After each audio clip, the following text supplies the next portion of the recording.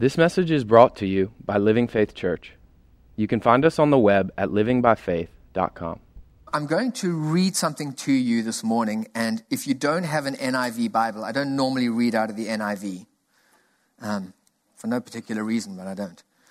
But I'm going to this morning, so what I would like to do is, if you don't have an NIV, just take a note of it, and you can check it up later. I'm going to read from Luke chapter 4, and I'm going to read verses 1 and 2, and then I'm going to skip down to verse 14.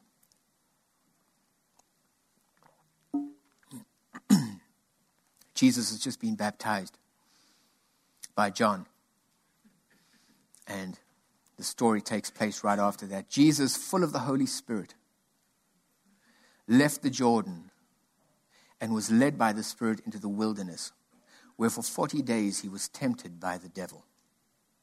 If you go down to verse 14, and it says, "And Jesus returned to Galilee in the power of the Spirit, and news of him spread throughout the whole countryside."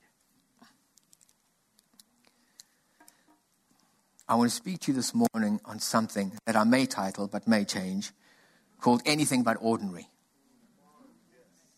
Anything but ordinary. We are complex as human beings because we want more and we have an appetite for more, but at the same time we're never comfortable in a space that we don't know.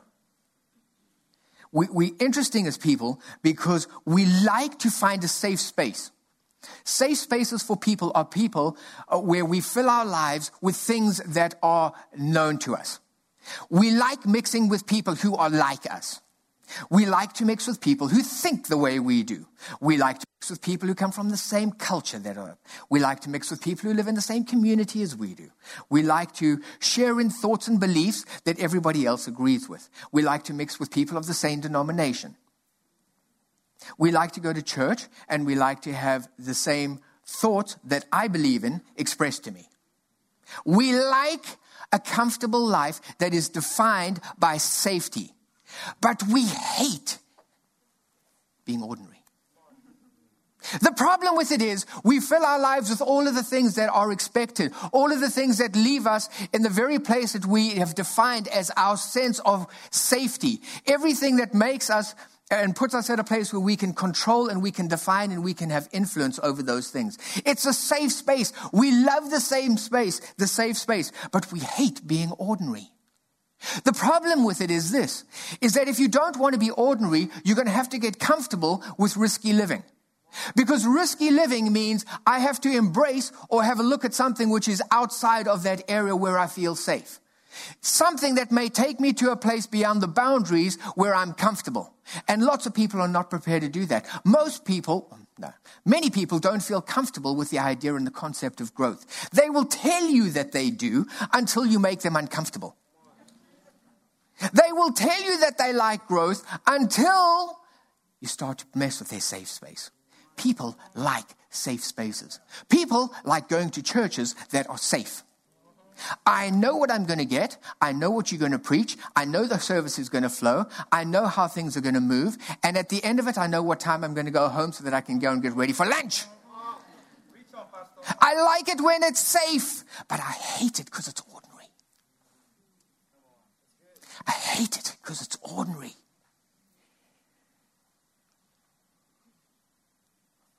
Church should be a dangerous place. Church should be a dangerous place. Because church is not designed to leave you where you're comfortable. Church is not designed to leave you where you're safe. God's not happy with where you are because he has so much more for you. The problem with it is we want to live in the seclusion of our tight boundaries. We want to live where we're safe. We want to live with what we can control. But we're frustrated because we're ordinary.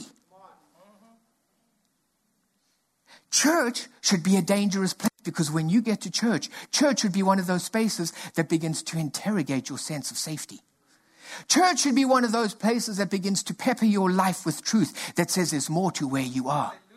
Church should be one of those places that says, you know what? You're going to have to get comfortable in a relationship with God, because I know that in and of yourself, you're not comfortable moving into risky living. But if you know that the greater one is with you, maybe you'll go some places that you wouldn't be comfortable going on your own. Church is designed to be dangerous. If you go to a church that's not dangerous, you're not in a good church. You are not in a good church. Anybody that wants to placate you and leave you where you are, any church that indulges where you are and never does anything to stretch you and move you into a greater dimension of what God has got for you, that is not a good church, because it's not dangerous. Church was designed to be dangerous.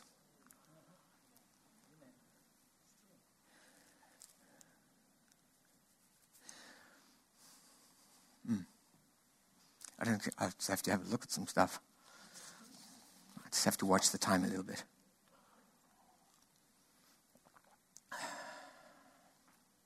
Church is fertile.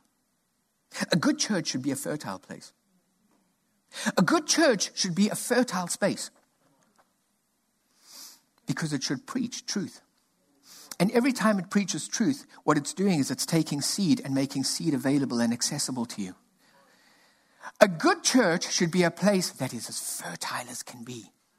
And part of the reason that church is dangerous is because anytime you entertain intimacy, you run the risk of conceiving. When you come into a fertile church, you better be careful, because you may conceive. That's exactly what church is designed to do. You are designed to conceive. The Holy Spirit wants to do something on the inside of you so that he can take truth and he can impart it into you, and so it can take on life inside of who you are. Conception is important. Conception is vital. The thing about it is, what too many Christians want to do is we want to conceive, and we want to hold on, and we want to grow the life that's on the inside of us. The challenge that we have with so much of the church is that we never give birth. Sometime between conception and prior to birth, we terminate the pregnancy. We terminate the pregnancy. And so what so many people who are Christians do is that they're continually living as broodmares. I spend my life falling pregnant. I spend my life being pregnant. I spend my life conceiving. I spend my life being pregnant. But I've never walked into birth. Birth is important, because part of the problem with the church nowadays is that we don't have an experiential reality. The whole point of conceiving is to give birth to new life. It should be something that you give birth to. The thing about birthing something and giving expression to new life is it becomes experiential. You can have it inside of you, but you've never experienced it yet. You're still waiting for birth. You're still waiting for birth. Part of the challenge that we've got with so much of the body of Christ is we spend our lives forever conceiving. We spend our lives conceiving with this, conceiving of that. There's nothing wrong with conception. Conception is good. We need to have conception. We need to have understanding. We need to have revelation. We need to be at a place where we have an understanding of those things. Conception is good. Pregnancy is good. But birth is best. You need to carry the seed through to birth. Why? Because we need encounters with God. When you encounter life is when you experience God. That's what we need. That's what people are looking for. Because if you're not giving birth, you're ordinary. You're ordinary. How are you different to anybody else? Well, I know all of this stuff. And you will know them by their fruit. It doesn't say you'll know them by their revelation. It doesn't say you'll know them because of their expansive knowledge. It says you will know them by their fruit. We've got to give birth. We've got to be birthing. Part of the reason that Christianity is so dull and so boring, so unexciting and so ordinary for so many people is because we don't have enough births. We've got to give birth. Because if we don't give birth, we're ordinary. You see, when you give birth to life, that life will redefine your existence. Ask any mother, ask any new parent how life changes when you give birth to newness. Everything changes. When you give birth to newness, things change in your life. And if things are not changing in our life, we become stagnant in ordinary. Stagnant in ordinary. I thought so. The antidote to ordinariness is the power and the presence of the Holy Spirit. The antidote to ordinary is the power and the presence of the Holy Spirit. If you don't have the power and the presence of the Holy Spirit, you have a good teaching, and you have a nice sermon, and you have a great offering, and you have good songs, and you have great form, and you have lovely hymn books, but nothing happens. Nothing happens. I don't know about you, but I'm tired of going to church when nothing happens. Nothing happens. Too many Christians are living ordinary because nothing happens.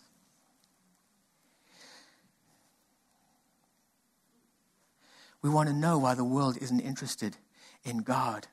Because when they look at the church, nothing happens.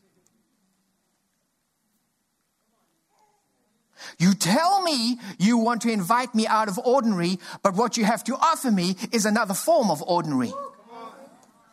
You telling me that God came to take me out of ordinary and to give me something new, but you're offering me ordinary.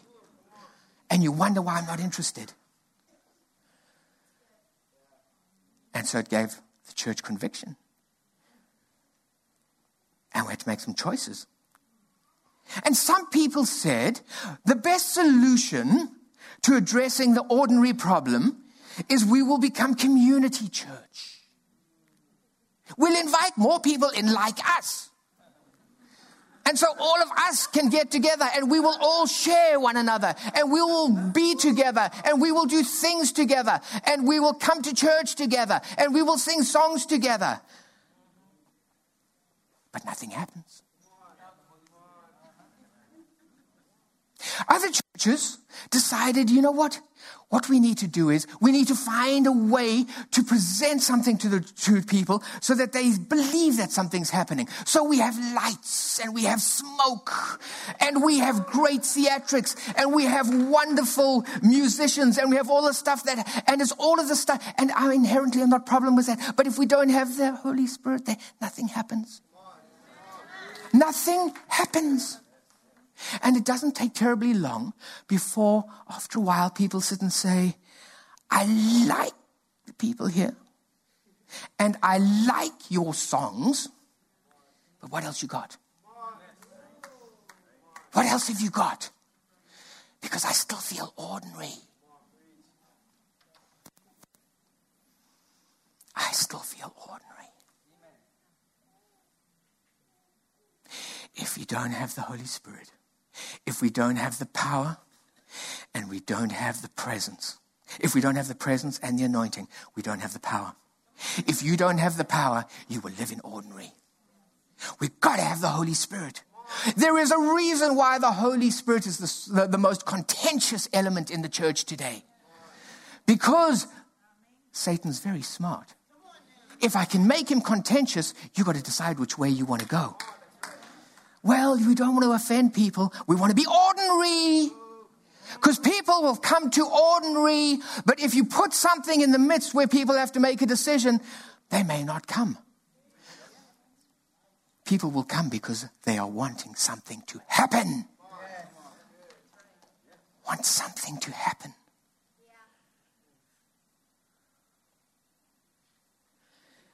In Ezekiel chapter 36, I'll read it to you. 36 verses 26 and 27. It says, I will give you a new heart and put a new spirit in you. I will take the heart of stone out of your flesh and give you a heart of flesh. I will put my spirit within you and cause you to walk in my statutes, and you will keep my judgments and you will do them. God has no intention of leaving you ordinary. Everything that God made, it says, was very good. God never created anything ordinary. And if you want to step beyond ordinary, we have to discover what his design is. And what he's saying is, I'm looking for you to come to a place into a relationship with me. Because if you come into a relationship with me, some things are going to happen. And the first thing that's going to happen is I'm going to start doing a work inside of you. I'm going to do something that changes who you are. I'm going to change something about you. In fact, I'm going to change everything. What he says is, old things are passed away and everything has become brand new. What did he say? I did away with your sin nature. I did away with your old spirit and I've given you a brand new spirit. I've created something inside of you in a brand new spirit. I've made you brand spanking new. He didn't end working. He did something inside of you to make you a new creation. The problem with it is, most churches have never got beyond that. So you go to most churches and they'll tell you that you need to get born again so that you can get cleaned up. And people do it. And there's nothing wrong with that. The problem with it is a prelude to step number 2. The whole reason for him coming in and making you new, the whole reason for him giving you a new spirit, the whole reason for him making you righteous was so that you could become a habitation. There's something coming. There's something coming. I'm not going to leave you ordinary. You can live in that space, but he says, the reason that I didn't end working is because what's coming is an indwelling. The reason that I cleaned you up and the reason that you look so fabulous is so that I could take of who I am and put it inside of you. You have someone living inside of you. You have the Spirit of God living on the inside of you. I gave you a new spirit. I did a job on the inside of you so that I could place my life inside of you. You have someone living in your home.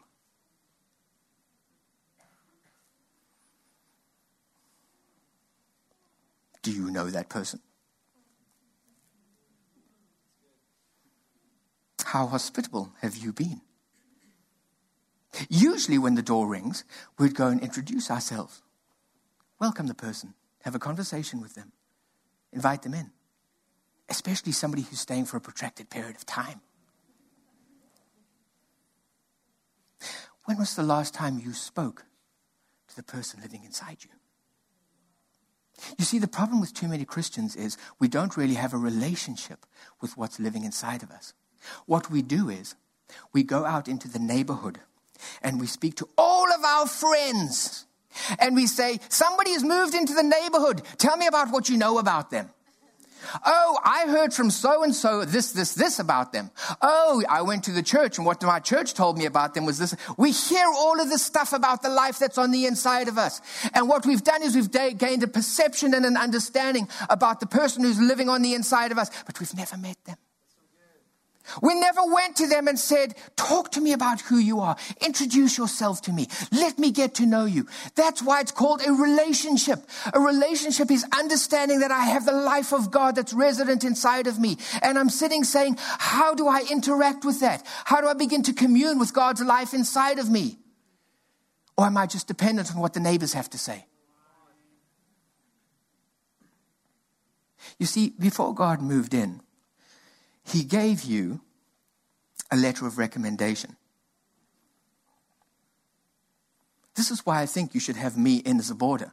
You have options. This is why I think you should have me. He gave you a letter of recommendation. It's called the Bible. The point of it is this. When you read the letter of recommendation, it's talking to you about who the person is who's living on the inside of you. It's talking to you about how he related to other people. It's talking to you about who he is as a person. It's telling you about the nature of who he is. It's telling you about how he interacted with a whole bunch of other people and what their life experiences were with him. The reason that he gave you a letter of recommendation was so that you could take aspects of that and you could go into relationship and into discussion with him and say, tell me a little bit about this. Tell me what it means in the context of you and me. I'm glad that I could get to know it between you and Jonah. I'm glad that I could see it between you and Paul. I understand what you were doing between yourself and Peter. Talk to me about you and me. Talk to me about you and me. That's the whole point of Revelation. Revelation is revealing what's on the inside of you. Revelation is sitting saying, you know what? Inside of me is the life of God. Revelation is, how do I see my life in the context of the life that's inside of me?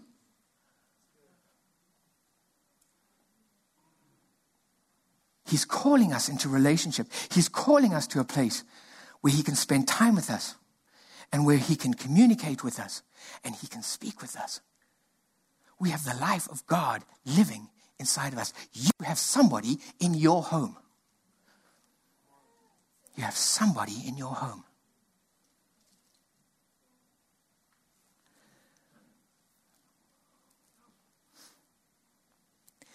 It says that the Holy Spirit took Jesus and led him into the wilderness. The Holy Spirit led Jesus into the wilderness. The only way that we get to know about this life that's on the inside of us is by following what the Holy Spirit does. The only way that we understand the life that's on the inside of us is by becoming an adept follower.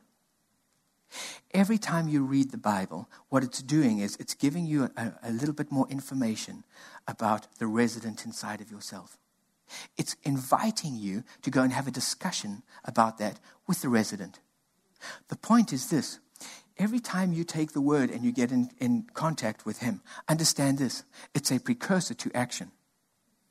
Every time you talk to him about something, what he's going to do is he will give you some understanding as to what that's all about, but he's going to invite you to take that and act on it in some way. Why? Because he wants you to give birth. What he's saying is, I'm wanting you to take the things of me, to understand what they're about, and to introduce them into your life. The way that we get to know the life on the inside of us is by becoming sensitive to the voice of the Holy Spirit and being obedient. It's different to what we've been taught. People spend their lives engrossed in the book, as opposed to spending time developing relationship with the person. We're preoccupied with what the neighbors think, but we've never sat down with him. And so we find ourselves at a place where I'm trying to understand and get an understanding of what's inside of me, but develop enough of a sensitivity so that I can hear his voice and I can act on that. Hearing and action are important. Hearing and obedience are important. John 10 says, my sheep know my voice. My sheep know my voice. If you're born again and you have the life of God on the inside of you, you know his voice. And it's going to be different for different people. The fact of the matter is, we have to learn to understand that in every time we get into a situation or a circumstance, I can promise you, your resident has something to say about it. If we'll take the time to just sit down and say, Holy Spirit, speak to me a little bit about this. And it's different for different people. Some people see pictures. Some people feel certain things. That's the life that's on the inside of you looking for expression. What he's saying is, I don't want you to have a whole bunch of knowledge. I want you to learn you can take the life and the resident that's inside of you and bring it into your everyday context. This is what I'm going through. I just don't feel like I should be doing this. Don't do it. Well, I always do that. Okay, so then you're going to go and do what you want to do.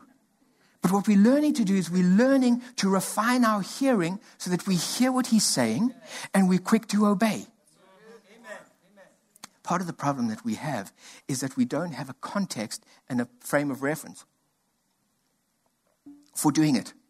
The challenge that we have, it's like if you have parents who are irresponsible with money and they don't know how to handle money effectively. What ends up happening is when they raise their kids, they don't raise their kids with a grid to handle money, finances effectively.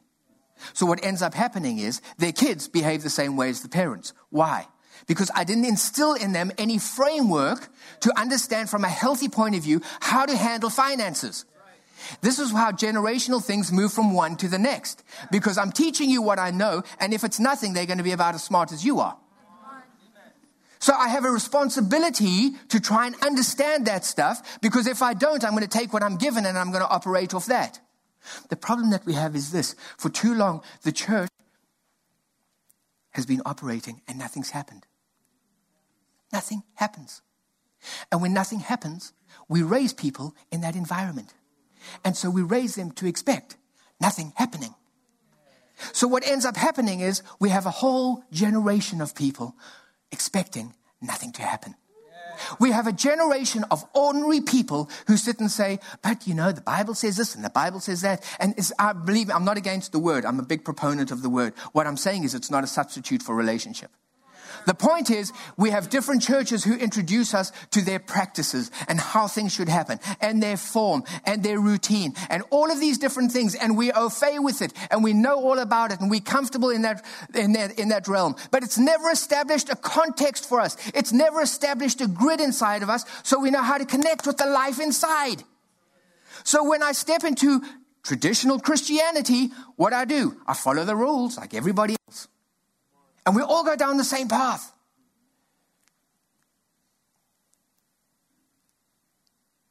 And we become disillusioned because we feel ordinary. And God says it's because there's more. I want you to shake that stuff up a little bit. I want you to realize that there's so much more. There's so much more. The journey is always so much more exciting than the directions. You get onto Google Maps and you tell them that you want to go from this point to that point. It'll say, go 100 yards down Ballou Street, turn left onto 234. At the first intersection, turn right. It'll give you the directions. It'll give you the directions. But the directions are never as exciting as the journey. The problem with it is we have too many Christians who are not running their race. They're stuck in the paralysis of analysis. They've never got out and started doing anything. So what we end up doing is we find ourselves at a place where we're sitting saying, well, now we've got a whole bunch of different routes we could take. Do you want to take the scenic route? Would you like to take the fast route? Which route do you want to take to get you to where you want to be? Now, have we really done an analysis and explored the original Greek and Hebrew names of all of the different roads that we're going to be traveling on? We want to explore all of the stuff. We want to get into all of the stuff. And there's nothing wrong with revelation as long as it is contributing to the journey. The problem with it is there's so many people who are stuck in the paralysis of analysis that they've never run the race. They never run the race. And when you speak to them and you say, did you ever see that view? It's like, no, I've never been there. Whoa, did you climb that mountaintop and did you... No, I've never been there. What about that ocean view? Wasn't that fabulous? That little place where there's... No, I've never been there. I've never been there. I know a lot of stuff, but I've never been anywhere. I've never been anywhere. Run the race set before you. Sometimes what ends up happening is we get so caught up in the method that we lose sight of the truth. It's not about the mechanics. It's not about the mechanics. It's about relationship. It's about relationship. There are some places and there are some encounters that only hunger is going to get you there.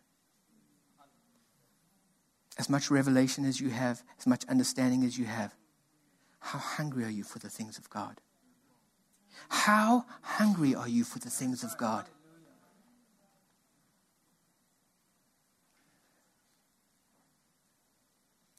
People who live by encounters have very little time for mechanics. They're inconsequential. I don't care about what you think. Did you see what I gave birth to? You want to tell me about how to do this and how to do that. You want to tell me about how to do the next thing. The fact of the matter is, I'm busy having experiences with the one that lives on the inside of me. The passion that I have is to get to know that and to live from that space. So it introduces me to experiences.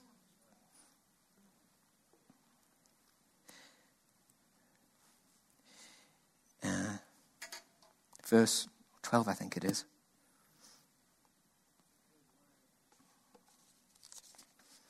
Hebrews 4, verses 14. Verses 1 and verse 14. It's interesting to see what happened. Because Jesus goes down and he meets with John. And John says, okay, I'm going to baptize you. And John baptizes him. This is the paraphrase version. And Jesus comes out and the Holy Spirit descends on him.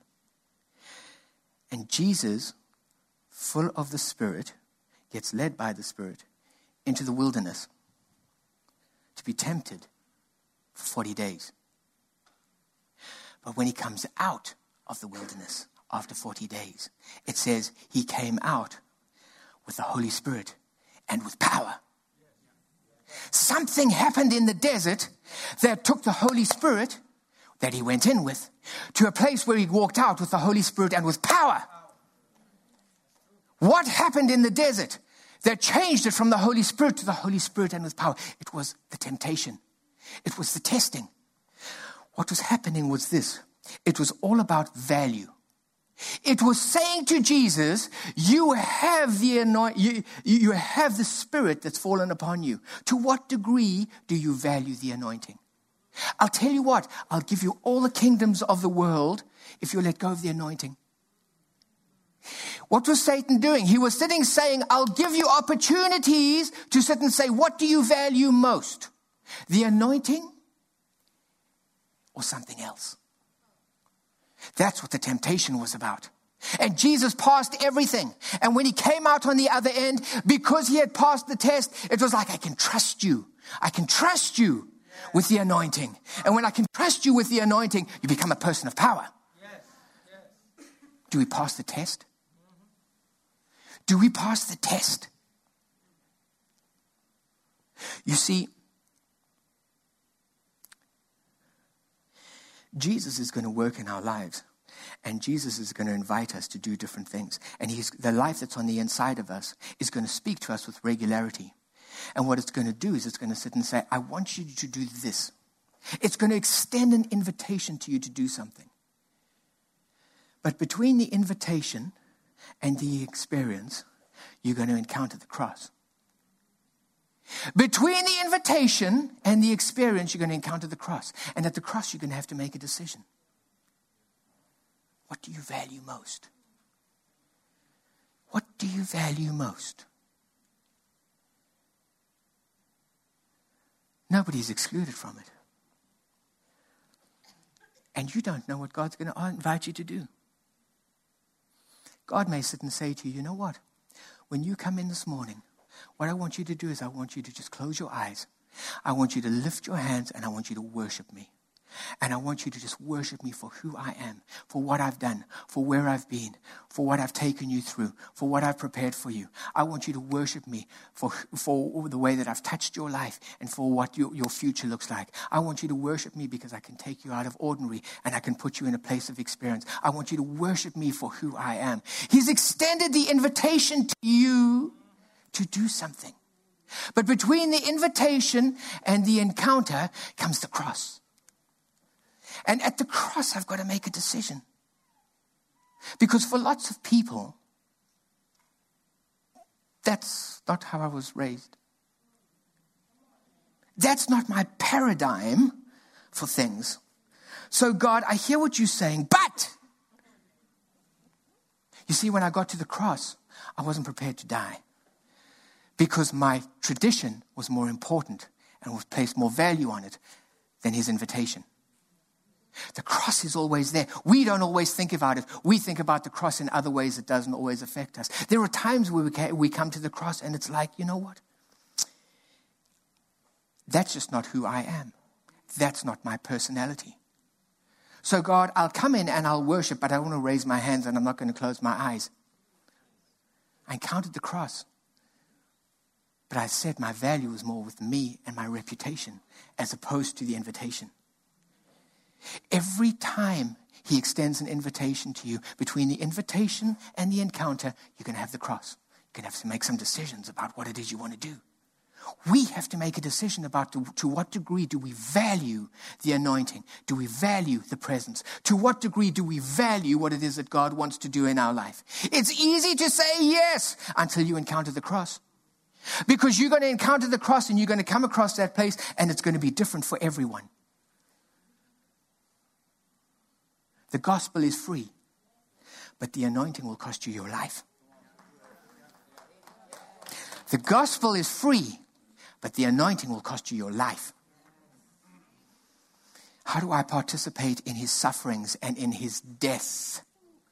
Unless you participate in his sufferings and his death, unless I'm prepared to say at the cross, it's not about my reputation. It's not about what I think. It's not about my ideas. It's not about anything else. It's about what you want. Unless I come to that place, it's very difficult to ever walk into what he has for me.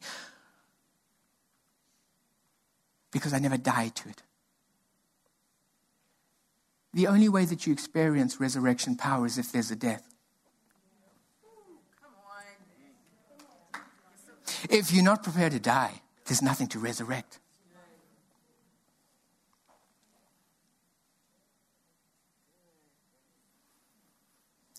Obedience is better than sacrifice. The reason he's saying obedience is better than sacrifice is because he wants to walk you out of ordinary and he wants to walk you into encounter. And what he's saying is, when you get to that cross, be obedient. Be obedient, because if you go through the cross and you get to the other side, you'll encounter stuff and it'll change your life and it'll shift your experience and you'll come face to face with life.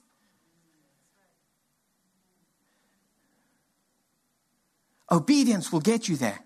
Sacrifice will leave you where you are. Sacrifice will leave you in ordinary, because I never get to encounter the things of God.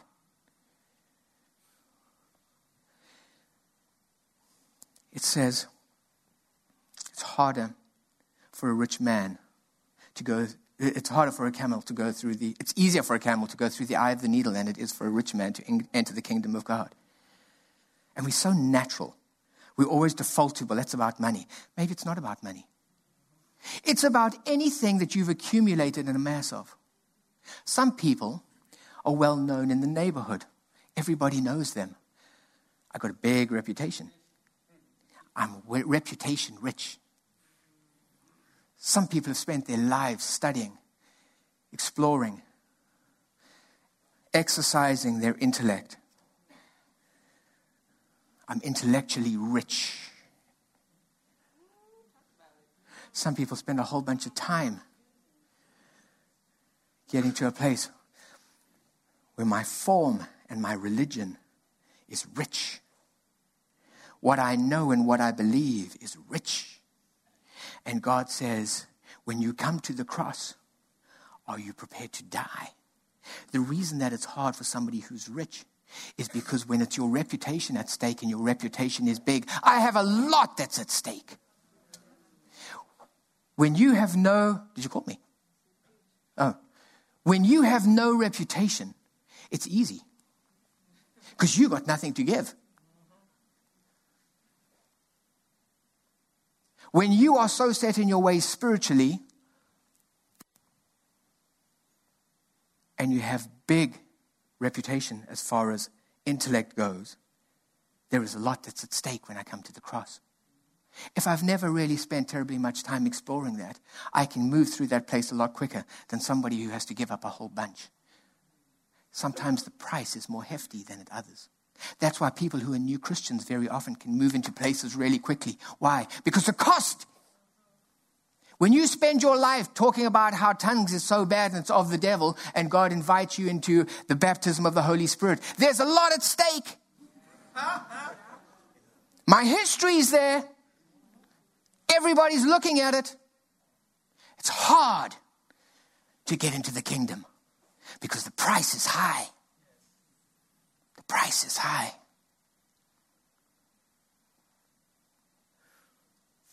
God never wants us to live in ordinary. God wants to do something in your life to shake your world. You may be safe and you may be comfortable where you are. I can promise you he has more for you. The invitation that he extends to you is to become aware of the fact that he cleaned you up and he gave you a brand new house so that he could move in. He's resident inside of you. Become aware of that. Spend time on a daily basis, intentionally thinking about, what does it mean? You never have a private moment. Anytime you think you can get away with something, remember, your resident is with you. You think nobody knows. You don't know people until you live with them. He's living with you. He knows you. Do we know him? You see, the Christian walk is not about what you know. It's our ability to be able to recognize the fact that his life is on the inside of me. And I've got to the place where I'm able to hear and communicate with his life that's on the inside of me. And I allow that to have influence in my life. I don't know what he's going to tell you to do, but it'll probably be different to me because he works with us individually. The reason he's inside you and he doesn't come into one person for them to tell what everybody else must do is because he's interested in you. He's going to do some stuff with you. So we want to get connected to him. We want to hear his voice. Be quick to obey. Be quick to obey. If we want to walk into a dimension of experience with God, if we want to walk into encounters, if we want to give birth, we've got to be quick to obey. And recognize the fact that between the invitation and the encounter, you're going to come face to face with the cross. The funny thing about the cross is it's more for you than for him. Because he knows which way you're going to go. But the more you struggle at that space, it's telling you about what's most important in our lives. That's what it's talking to you about. It's showing you and making you aware of the fact that you say you want these things up until the point where it costs you this. Then I've got a limit. It's always dangerous having limits with God. I don't know if you've ever discovered this, but he knows where your limits are. He doesn't go for other stuff. He goes for your limits. He'll put you right at the space where it's your limit. And he's like, now what are you going to do? He knows. And you think, well, why doesn't he do this with other people? Because they got their own limits somewhere else. So we're learning and recognizing the fact that the Holy Spirit is the one that leads us and guides us. We're recognizing the fact that I'm developing relationship with him. I'm becoming sensitive to who he is and how he wants to move, how he wants to have influence in my life. And I'm being responsive to that. I want you to think about it in this context. Use it when you come to church. Don't come to church to get. Come to church with the expectation that where 2 or 3 are gathered in his name, there he is. Come with the expectation that when they all came in unity, knowing that the greater one was inside of them, and they all collectively came together, things happened. We want things to happen. And because of that, my encouragement to you is this. When you come in prepared.